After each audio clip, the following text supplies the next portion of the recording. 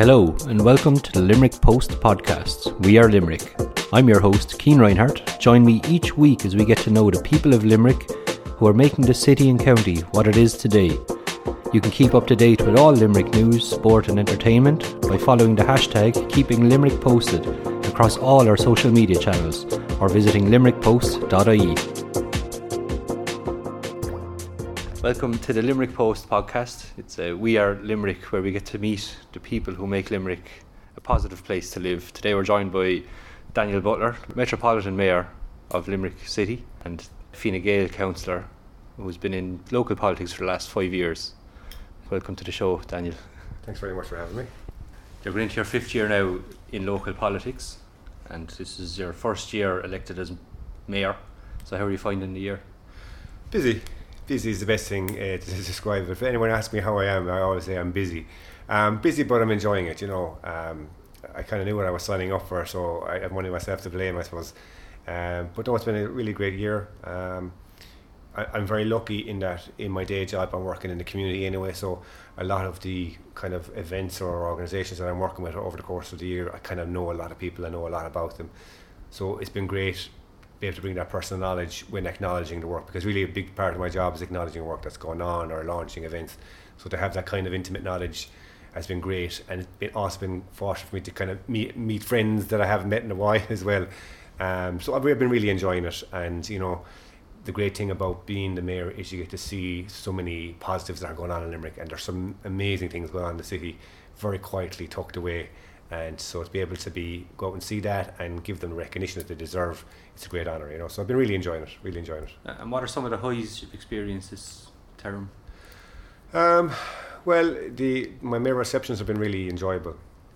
The kind of focus I've gone for my term is to honour people that are in the background and bring them to the foreground. So people that, make things happen but don't look for the credit or the attention, So I've been honouring a number of people, whether it be in sport was one of the first ones. So if you go to a GA club or to a soccer pitch or soccer club, people forget about the person that's putting up the corner flags, bringing in the goals, cutting the grass, and they're the kind of people that I was after. But the last one I really enjoyed, because I'm a big music fan, and we honoured a couple of people that are involved in music locally in the background. And they're kind of people that they're not the artist who often get the credit and they're on the stage, but who puts the gig together, who puts the event together, who's taken on the risk. And so we honoured a few people that are involved in it, and we had a big presence here in City Hall.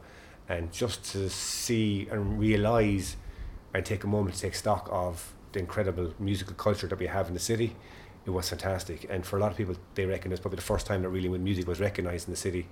So I'm getting to kind of witness and shine a light on things like that, and to make us value what we have in our city. Sometimes we take a lot of things for granted, so to be able to shine a light on people that are often maybe taken for granted, and for the great personal attributes of the city, to be able to shine a light on them, I think it's a really great opportunity. So they're the kind of things I've been really enjoying, And when you were elected as mayor, you said you've been involved in politics since you were a young boy. Could you reflect on that a bit?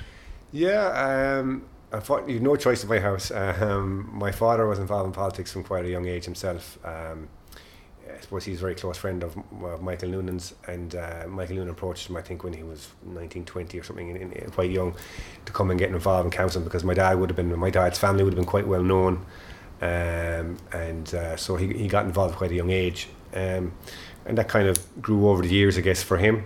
And then, in terms of campaigning, you need bodies, so I was dragged out, whether it be delivering leaflets or knocking on doors. So I was out from 12, 13, 14 years of age. I reckon by 16, 17 I could canvass a door pretty well. I could probably debate issues quite well even at that age, because I was fortunate I was around people as well of the calibre of my father and Michael Noonan, that you learn quite a lot from them, being around them. So yeah, I've been involved from quite a young age and see the value, the hard work that's involved in it, and it gives you a unique understanding of people as well, and I think that's kind of translated into my work as well. I've kind of chosen a career path that's about changing the realities of people in our community, so it's kind of driven me in that direction. So not just in terms of my political career, but my own personal career, I've kind of committed to making a difference in the city.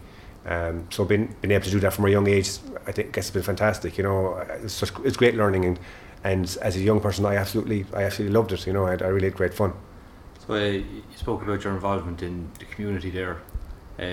What kind of work are you doing with DEPS at the moment, the drug education and prevention strategy? Well, my employers are Limerick City Community Development Project. So that does exactly what it says in the tin. They develop the community. So they're about empowering communities to be able to kind of grow themselves, challenge issues themselves, and supporting communities to change in a positive way.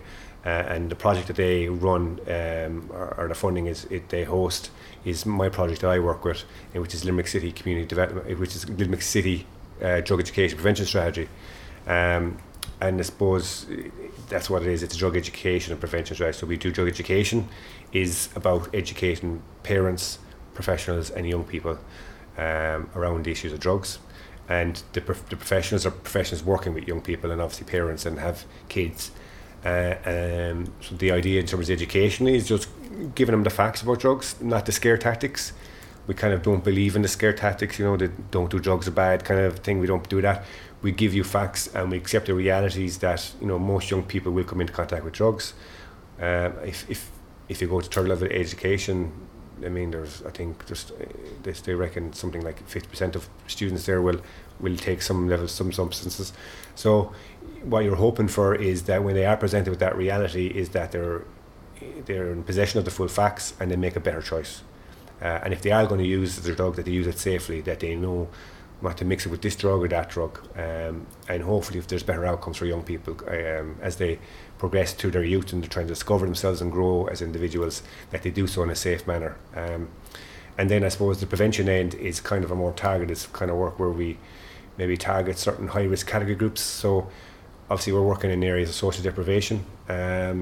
So they have challenges in those areas that you might not have in other areas. So my speciality is targeting males 18 to 25. So males 18 to 25 are a very high risk category group. So they're at risk for a number of things: suicide, drug taking, criminal activity, risky behaviours like car driving, car accidents.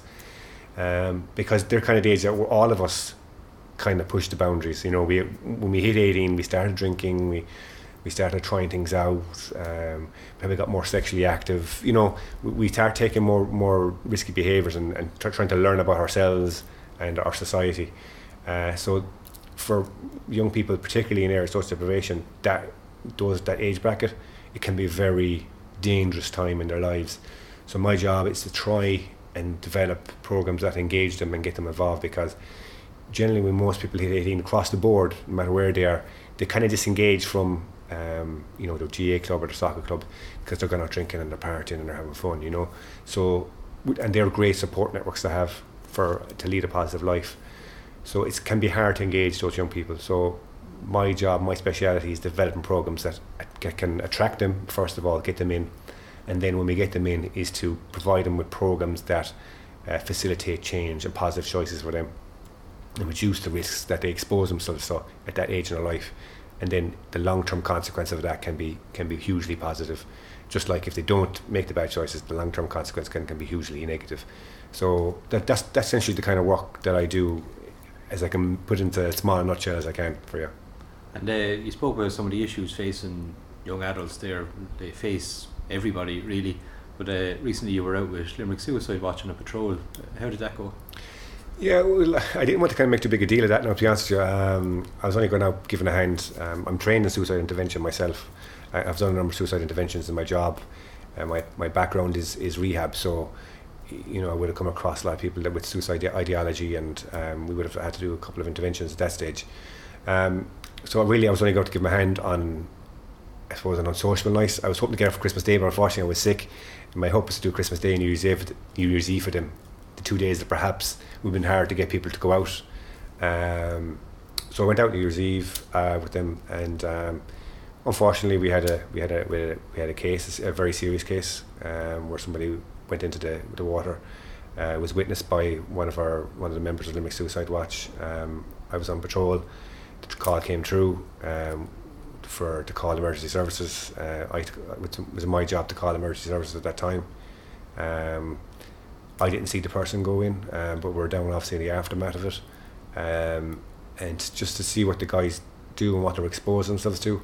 I mean, for them, they saw somebody go into the water, to see that actually happening, you know, the fleeting nature of life, and then to see them in the water, floating, and knowing that they wanting to jump in, but they know it's not safe, and throwing lifebuoys out there to them to try and save them, and it not being not happening, was incredibly traumatic for them, and to realise just the level of trauma that they expose themselves to, because a lot of these people are just ordinary individuals and they go back to work next morning.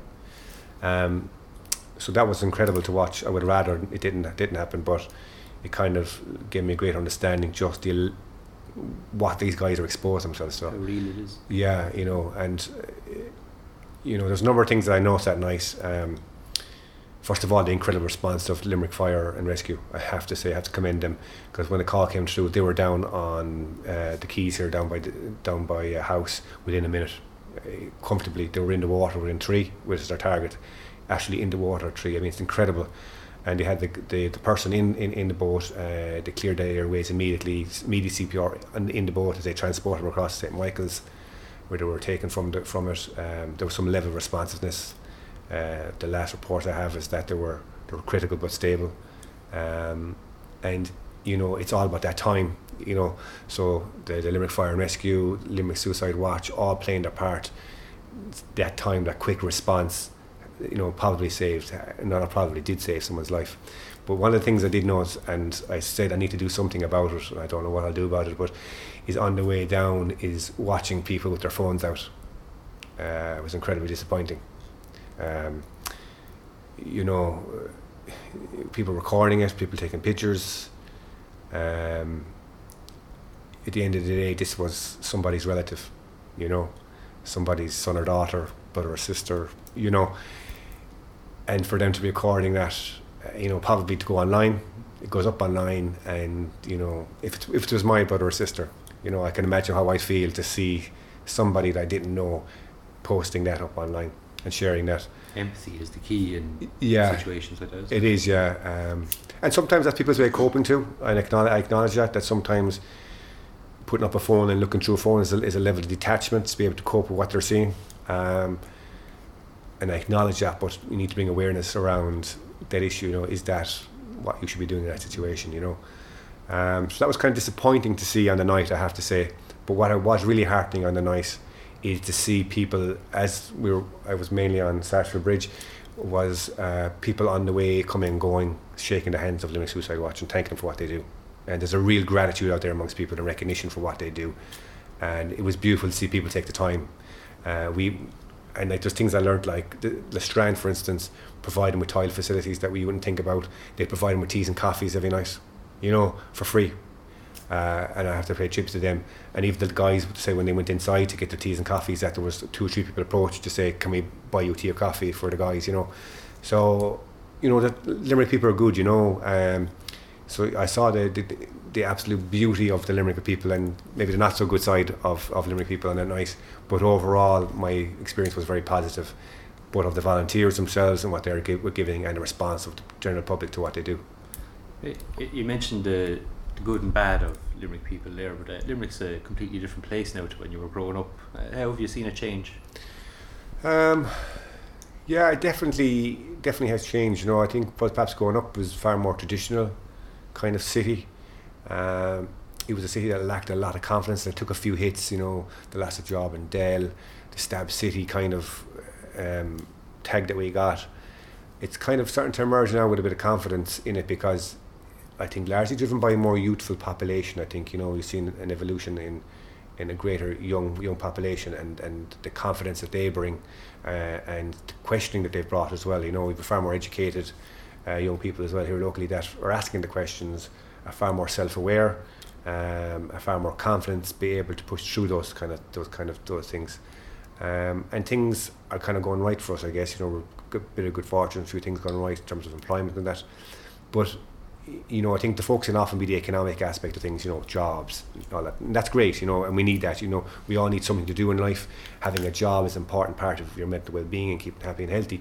But there's something about the feel in the city that has changed. The kind of sense of self, sense of identity of Limerick people has changed. there's a certain, it goes beyond the confidence, I suppose, as more a sense of identity. You know, I think for a while we didn't know who we were. We were kind of obsessed with what everybody else thought about us as a city. You know, fought the Stab City thing, but now I think there's a kind of sense of, well, we don't need to worry about that. Let's figure out who we are and be proud of what that is. And the one thing I love about Limerick, you know, is our edginess. We are an edgy city. There is an edge to who we are, our identity. We have an industrial background. We have a docks culture, and I think they're pretty incredible, pretty fabulous. And I think we're finally starting to embrace that. And I see that through graffiti art. I see that through the use of spoken word in hip hop culture amongst young people. That they're embracing the edginess, to say, yeah, we are edgy. We're, you know, there's something there unique about Limerick, and we're proud of it. And finally starting to embrace that. I think there's real change happening through that kind of movement, as opposed to the economic or anything else that's going on. Certainly, economic does help, but I think that kind of change that's going on culturally in Limerick is a far more sustainable kind of for our future, and has far more meaningful change for us, you know, as a city.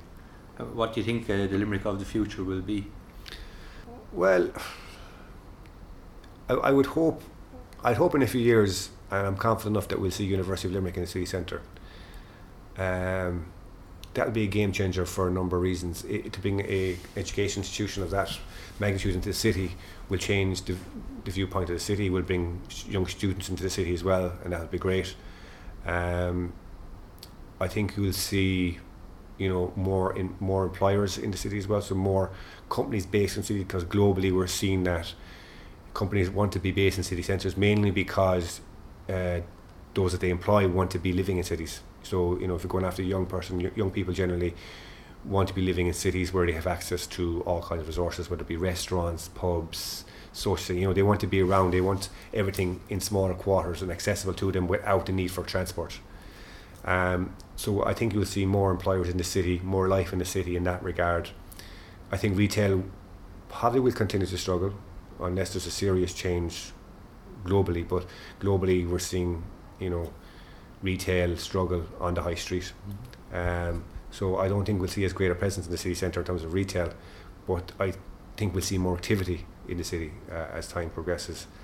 So I think we're slowly will see a more vibrant city, and with pedestrianisation as well, that'll kind of definitely bring a new feel to our city, because at the moment we don't have a heart. You know, if you want to put a pin down, this is the centre of Limerick, a flag, we don't quite have that. People might say Brown Thomas or Cruiser Street or whatever, but we don't quite have that heart, so we need to develop that. And I hope that we have a city that's far more green as well. So I think there's a big conversation around public transport and the access into the city and the use of cycle lanes and public transport.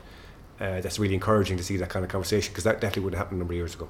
That's a sign of a progressive city when they're starting to have those kind of conversations. So I would hope that we have a city that's far more green in terms of people using cycling and public transport to access the city and go to work in the morning and get home in the evening. That I hope, that's why I feel to see that we're going as a city. And I suppose overall, you know, what I see us becoming as a city is a city of creativity overall, and not just culturally or artistically, but I think that would be certainly a core part, because I do feel that culturally we are changing, we're growing, there's a richness there to our culture now, there's through that kind of changed identity. But I think that creatively, in terms of creative solutions, in terms of business as well, creative solutions in terms of how we operate our city, creative solutions in terms of how we manage our health and our well-being. I think as a city, creativity breeds change, advancement, progress across the board in a range of issues. So that's where I see us going at the moment, and I hope that we can achieve that kind of tag as being, you know, Ireland's creative city, creative solutions, creative ideas. Because in some ways what happened with Limerick is that we kind of felt isolated by the rest of Ireland, and we said, okay, what are we going to do? And eventually we said, what? Nobody else is going to help us, we've got to help ourselves. And that culture now has emerged in our city, that we're kind of getting on with it, we're helping ourselves, no one else is going to do it for us, let's do it ourselves. And through that change and creative solutions, and even we look at Limerick 2030 as a very unique project in Ireland, again, it's a very creative solution to regeneration of our city centre. So I think the more we continue down that route, I think Limerick is going to continue to be a very, very exciting place to live. Excellent. Thanks very much for joining us, Daniel. It's the second episode of We Are Limerick, the Limerick Post podcast. Thanks very much. Thanks for having me. You've been listening to We Are Limerick, a Limerick Post podcast. For more news, sport, entertainment and more podcasts, visit limerickpost.ie.